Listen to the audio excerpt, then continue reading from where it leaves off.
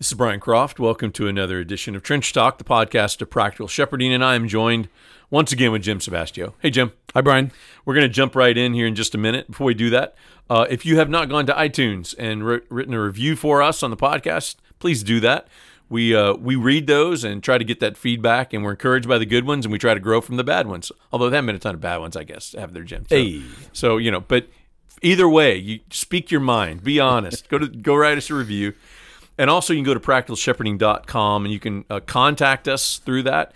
Even if you have a podcast topic you'd like us to tackle, you can. That's the best way to reach us. Or you can find us on social media and write us that way, so we get requests. And if you like a podcast, maybe share a link through your own social media. There you go. That's right. Especially let some other people become aware of it. If there's been an episode that's been helpful. But we want to jump in as we normally do.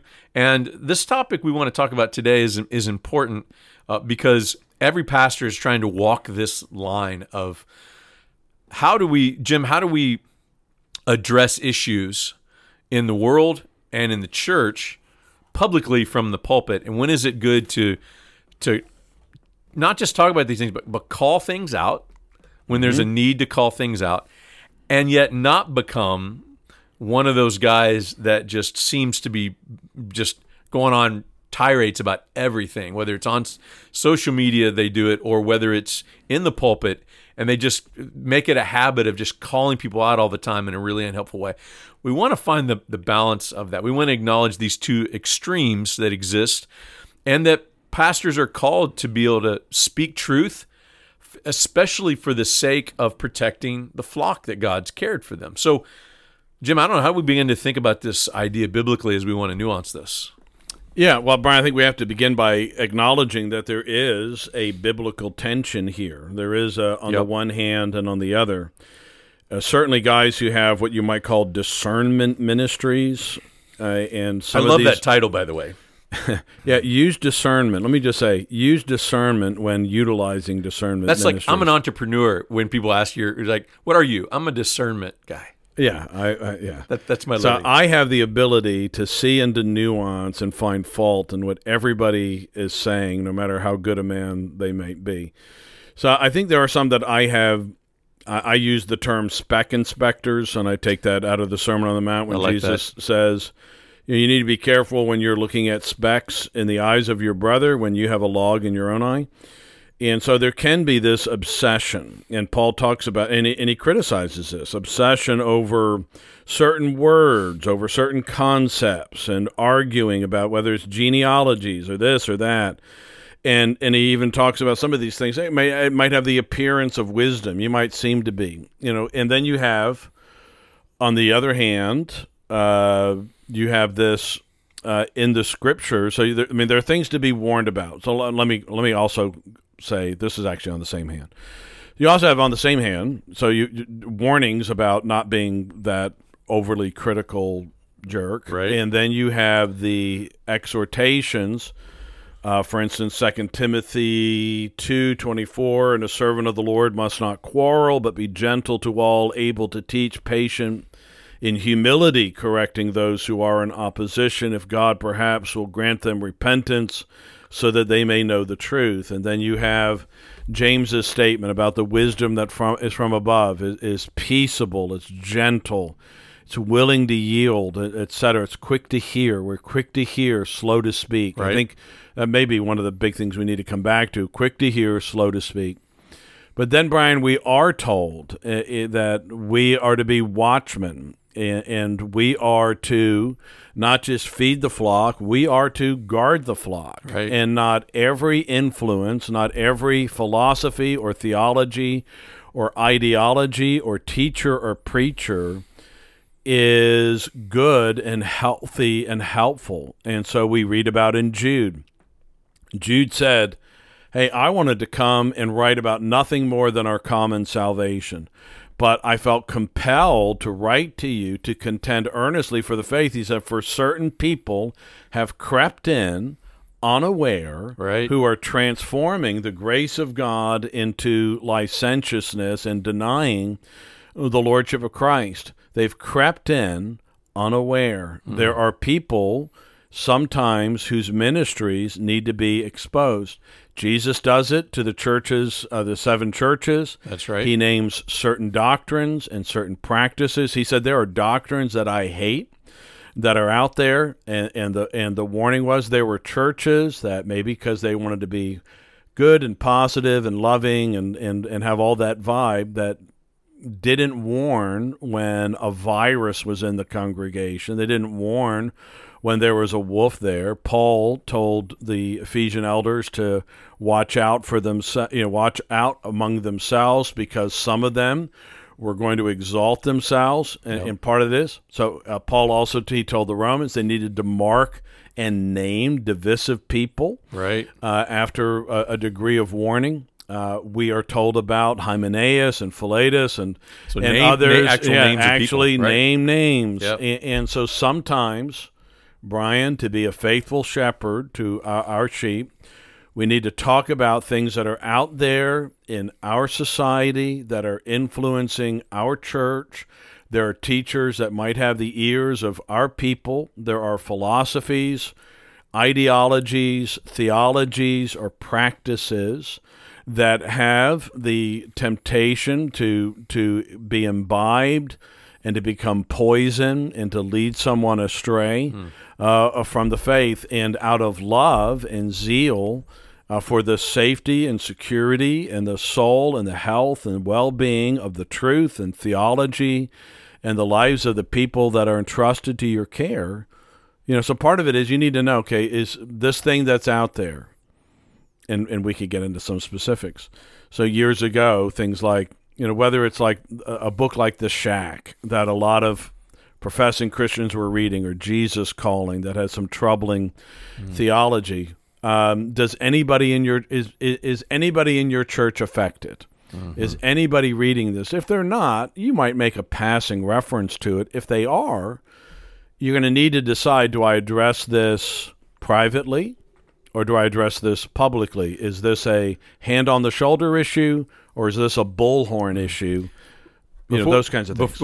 Really well articulated, actually very helpful. And before we get into those details, I just want to highlight what you said was great, because you gave us biblical examples of the two extremes with what Jesus confronts, and yet Paul's call to be gentle and in the ways that you articulated. But I think what was most helpful is that middle ground idea of the watchman.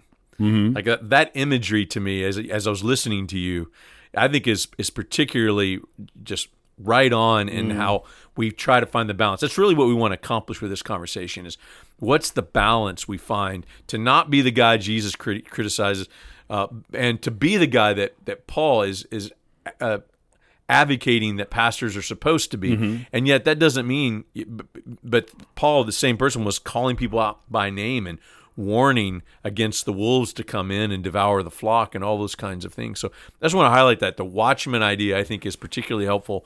Just that imagery, and what is the right the posture of pastors in balancing this particular idea. Don't you think that's really the I agree. part of it? And it's part, again, Brian, if we are a broken record on anything, it is shepherd the flock that's among you. Yeah. It's know your flock, know your people. There are certain pastors. I'm going to be bold to say this, Brian. I think there are certain pastors right now who are harping on certain matters. I'll put it with this maybe degree of vagary, that it may be a danger, but it's not a danger in their church. Their flock. Yep, that's right. My church right now is not in any great danger of having a bunch of women preachers. My daughter jokes about it every once in a while. When I was sick this past weekend, she said, "Hey, Dad, I could come preach for you," or something like that. Well, that's a ha ha ha. That's not really going to happen. It's not in great danger. There's not a whole lot of Beth Moore books in my in fact, I don't think there's a single Beth Moore book among any of my people. Yeah. And so for me to rail week after week, Beth Moore, whatever, is that's not pastoring my flock. Yeah. Now, It might be for another guy's flock that's a heavy influence.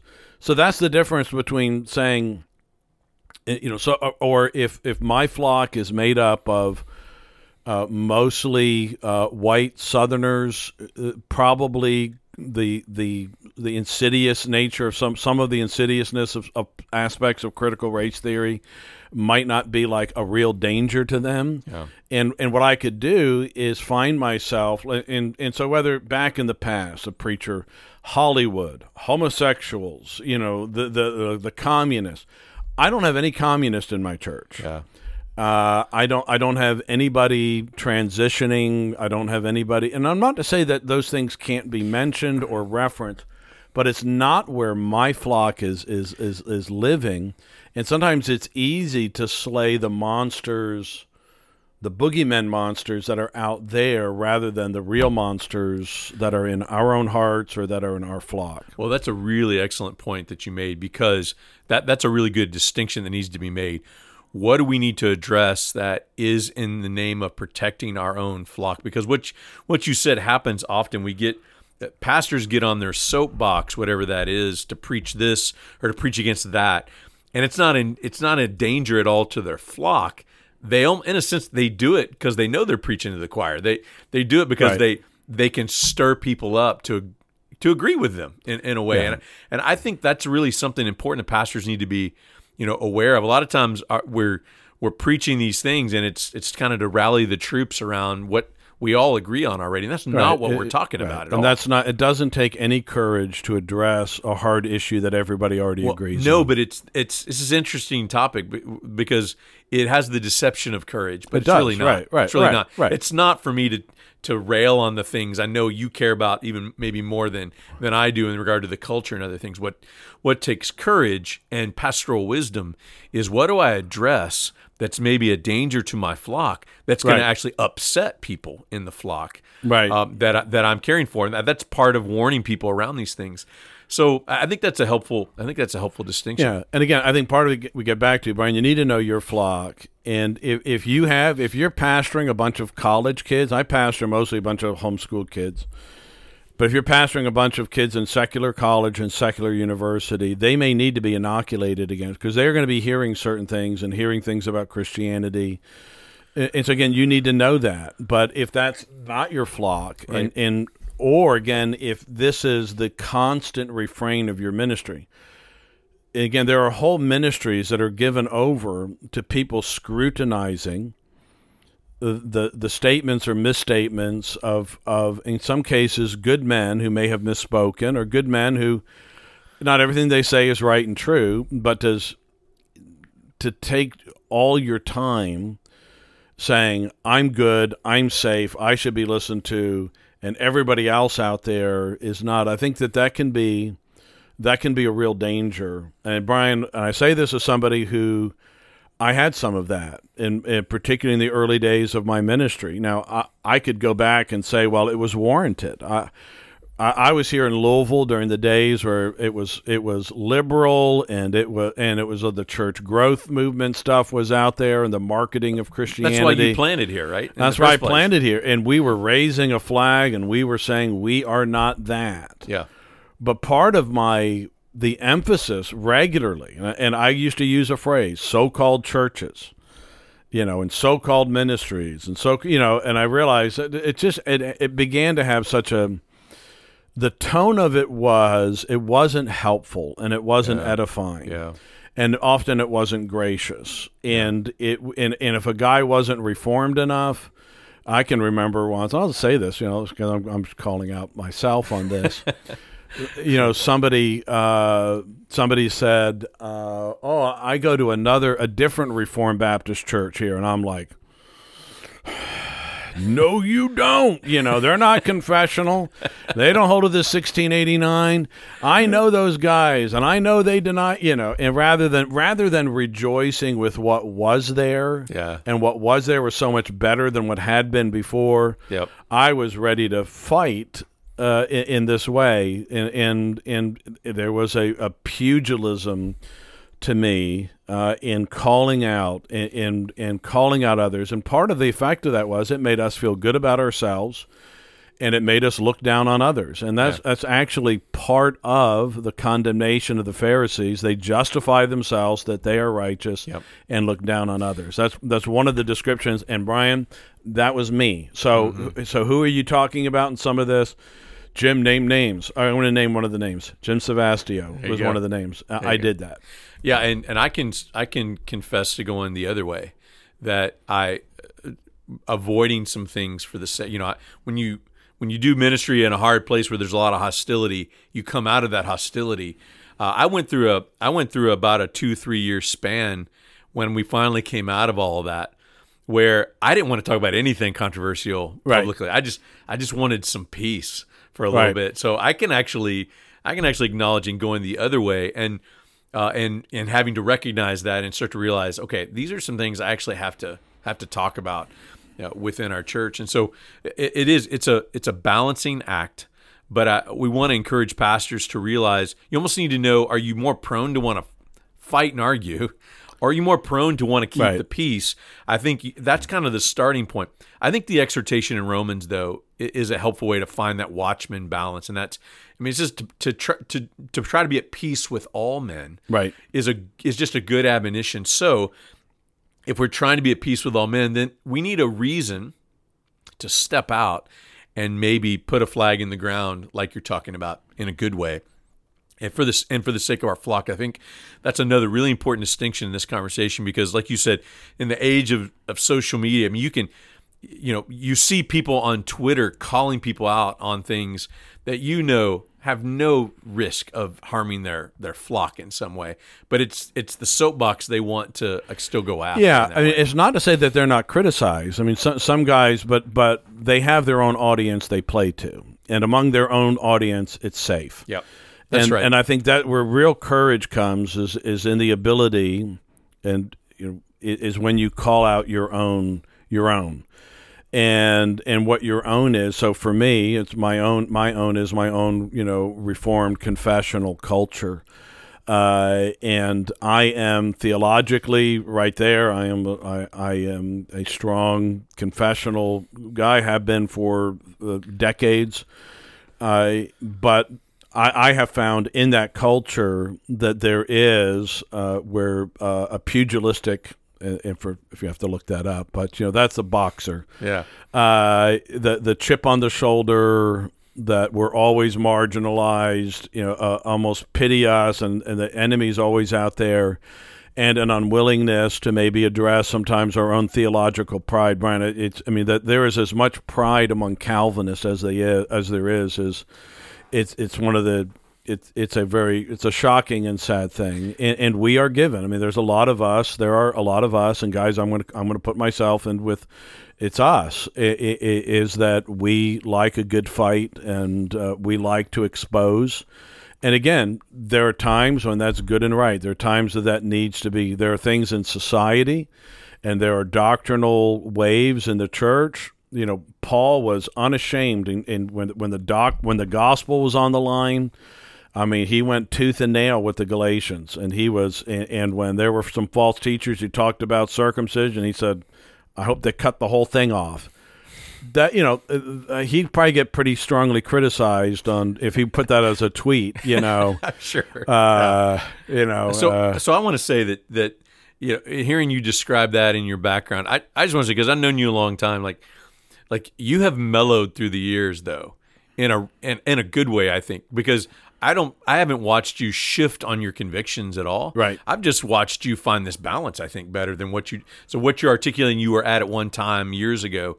I think I've watched you mellow in a gracious way, and I think you have served your tribe, that, for lack of a better term, that you're involved with, that you're connected with all these years. I think you served them well as an example of somebody who can still hold to these convictions, but a gracious and wise way to approach those things. Yeah, Brian, years ago, I realized I was preaching about something, and so there's a big church here in town. I'll go say the name, Southeast Christian.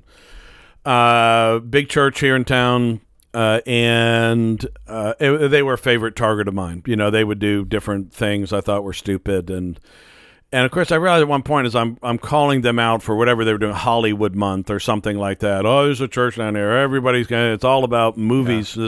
It's all about, and they're showing clips from movies and all of this, and people are like laughing or rolling their eyes. They're like, oh, we don't do that. And I thought to myself, what good is this? Yeah. What am I really? What am I serving here other than that? Aren't I better?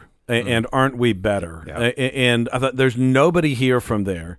If I wanted to say that in a helpful way, I would try to arrange a lunch or breakfast with one of their pastors and say, brother, I saw you doing this. I don't think this is a wise way. I mean, preach the word. For crying out loud, brother, just preach the word. You don't need gimmicks. I think you're right. I think that's good. And that was, and I realized, okay, I am at times too easy on our own cultural sins of the Reformed community, and too hard on the stuff that, again, it's out there. It's not to say that it's right. I'm not saying I'm not giving it a pass. I'm simply saying that that's not my flock. Yep. And under certain settings, it's not affecting my people. It's not affecting their happiness, their well-being. They're not crying out for, hey, Jim, how come we're not doing Hollywood Month? They're not. There's nothing. None of that was going on. So let's do this. Let's do this as this kind of final segment, and that's, let's maybe just throw topics out there that, because you mentioned the shack, that was was a long time ago, but a good example. But I meant Shaquille O'Neal, by the way. Right. Yeah. So I think we should highlight maybe some things that are current, or maybe that we would foresee are on the horizon that pastors are actually going to have to, in general, will have to address in some way, right? As a means of protecting truth and protecting the flock. So, I'll go first. I think the transgender things is going to become more and more relevant for every church to have to address. Some are having to be affected more than others at this point. But I have kids in public school, and I'm involved in the community. Like, this is right. This is something that 5 years ago, I think there's a good bit of churches that it would have been preaching to the choir to even talk about this stuff. But I think that now it's becoming more and more relevant that pastors are going to have to address it in regard to truth, but find a way to address it in a way that is gracious and loving to people as well. Yeah, I agree, Brian. And I said something earlier about that. Again, it is and isn't an issue. It's an issue because it's in our society.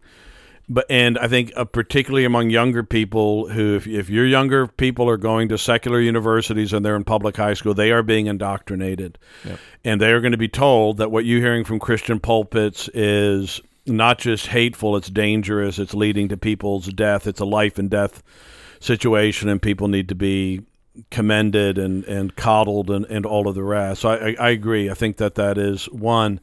But again, I think that we are far more likely to have to deal with things like sexual abuse in our own churches or pornography. Yeah. And if we rail against the one and never talk about the other, I'm part of a board of a seminary, and we had this conversation because we were drafting things about the sexual revolution, about making sure that we're clear on where we stand. But we had nothing about sex abuse in the church, nothing about abuse of children, nothing about spousal abuse. And I just said, Are we more likely to have a student who looks at porn or who abuses a kid or who beats his wife than a guy who wants to become a woman? And we just, again, have to be realistic about where we're. Yeah. I mean, all of it's condemn worthy. The one you really are. I mean, it is gonna take increased bravery in a way that it didn't 5 years ago. Yeah. Right. To address these sins in a way, because some now are like, oh, just don't talk about it at all. Just let's. Yeah, we know what you think, but let's let it skate. So I think you're right. Yeah. Critical race theory, Brian. Okay. And issues relating to race. Racism, race, white nationalism, QAnon, critical race theory, the Confederacy, sometimes, perhaps would all have to be hot button issues in some place. And sometimes you can get away without ever having to discuss it. Maybe nobody really wants to have it discussed. They're very happy to not have you deal with it.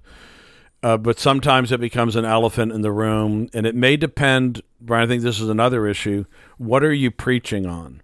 There are certain things you're going to preach on.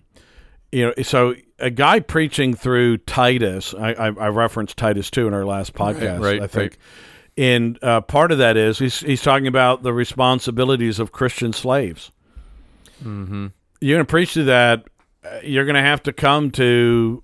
You're going to have to talk not just about Roman slavery 2,000 years ago, it's right there. You're going to have to address something like that, or you're going to preach through Ephesians 6. You're going to have to deal with something like that. Preaching through Deuteronomy, and there's all this talk about oppression, the marginalized and the oppressed, taking care, making sure that widows, orphans are cared for, that they have a voice, that they're not overlooked, that kind of thing. You're going to have to deal with some stuff, and I agree, because some are going to say, hey, that Jim, you sound like a commie, or this sounds like socialism, or this sounds like, well. And how do you navigate those things? I would say one of the steps of courage I've watched pastors step into. I mean, CRT it's not just about CRT. Like you said, it's about the bigger race issue. It's about how the Bible deals with those who are oppressed and marginalized and those kind of things. But it's for a pastor to address race issues in a church that's 100% white. Like that takes courage to do that. And I do think that's something that's going to need to be addressed. Not just this idea of kind of what I think has become a boogeyman of CRT in some different settings, but actual race issues in the church, and having to think through those and challenge people, even though there may not be anybody who's not white in the church. It's got to be challenged. And in a sense, an African American pastor needs to maybe sometimes expose some of the sins that may be involved in a response, and that takes an awful lot of courage to be able to do. I think those are the tricky things, though. Right. And because you're going to be dealing with, and this is the reality of it, you have some who say essentially there is no more racism in America, and others who say it's everywhere. Right. And you have believers on throughout the spectrum, and who are very worried about each other. I mean, there's a lot of warning going on about guys on one side, who have very strongly articulated CRT as a danger, and that social justice is unbiblical as it is commonly proposed. And you have others who say, I think we need to listen, that there are some voices here that we need to listen, and we need to recognize that, your experience is not everyone's experience, and there are some things still going on in society. And so again, you have you're a lefty, you're a liberal, you're a commie, you're a racist, and that's very unhelpful. I think in a lot of these ways, if brothers would talk to each other, they'd probably find they're a lot closer. I agree. And again, we have to ask, are we talking about brothers? Are we talking about gospel preaching brothers who differ, or is it where there is truly a different gospel? Where there's truly a different gospel, whether it is an American first gospel of self-help and all of that has little to do with Christ and Christianity, or it is the victim card with everything and it's all about correcting social ills. Both of those are distortions of the gospel. Here's my last one I'll throw out there, I think is going to have to be addressed in a way that it's not still being addressed well in churches, and I think it's in the name of protecting the flock, and that is kind of harsh, narcissistic, abusive leadership in the church. It's not being talked about. It's starting to be talked about more now, and it's actually coming out, I think, because of all the sex abuse stuff that's come out, and it has revealed the tie to often a lot of that kind of stuff. But I think that's one of the things that needs to be talked about more, and that pastors are going to have to address in talking about it. It's like the sex abuse, talking about it can kind of take the air out of the sails in a sense of it continue to fester in a church. So one of the things you and I have learned from others that I know in regard to the sex abuse issues and caring for kids in the church is publicly talk about that. Talk about this stuff. But I've been taught by others that as I've been learning about this that pedophiles actually target churches and try to find the places where they don't talk about this stuff publicly. They don't. Yeah. It's an environment that allows them to be safe. An abuse of a grace-based culture. That's right. So I think that addressing some of these issues, talking publicly about some of these things, I think it's about truth. I also think it's about protecting children. Like you said, talking about spousal abuse in the church is I'll confess I did not talk about that as much as it needed to be talked about in our church. I'll be the first and to you acknowledge that. actually had some situations where that took place in your church. I did, but I think it's one of those things you call out publicly. You not only are confronting potentially, men who are abusing their wives in some way that's hidden, but you also potentially let that wife know that that's not okay. Come talk to one of us. And so, in regard to abuse, I think that's one of the things that is not being talked about, because the leaders are the ones that often are trying to protect these kinds of hidden things in the church. Right. And then, Brian, there's the other thing too now of jumping on a cultural bandwagon, and this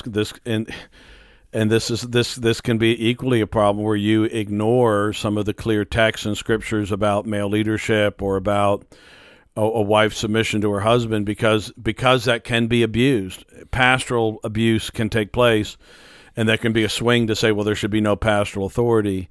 And how do you create an environment that is, again, so carefully guarded? And the scriptures themselves guard all of these things. And so when it tells a woman that she is to submit to her own husband as to the Lord, I mean, it's in the scriptures. You can't get away from that. It also tells a husband to love his wife as Christ loves the church, lay his life down for her, to nurture and cherish her. Pastors, that flocks are to obey those who have the authority over them, and then the pastors being told, you don't lord it over the flock. And both things need to be called out. Right. Because depending on the cultural shift, we can go from a place where there is a male-dominated and ugly patriarchy that is perpetrated by certain texts. A guy saying the other day, I saw on Twitter the other day, a guy saying he was calling out some woman or some girl for having an opinion on Twitter.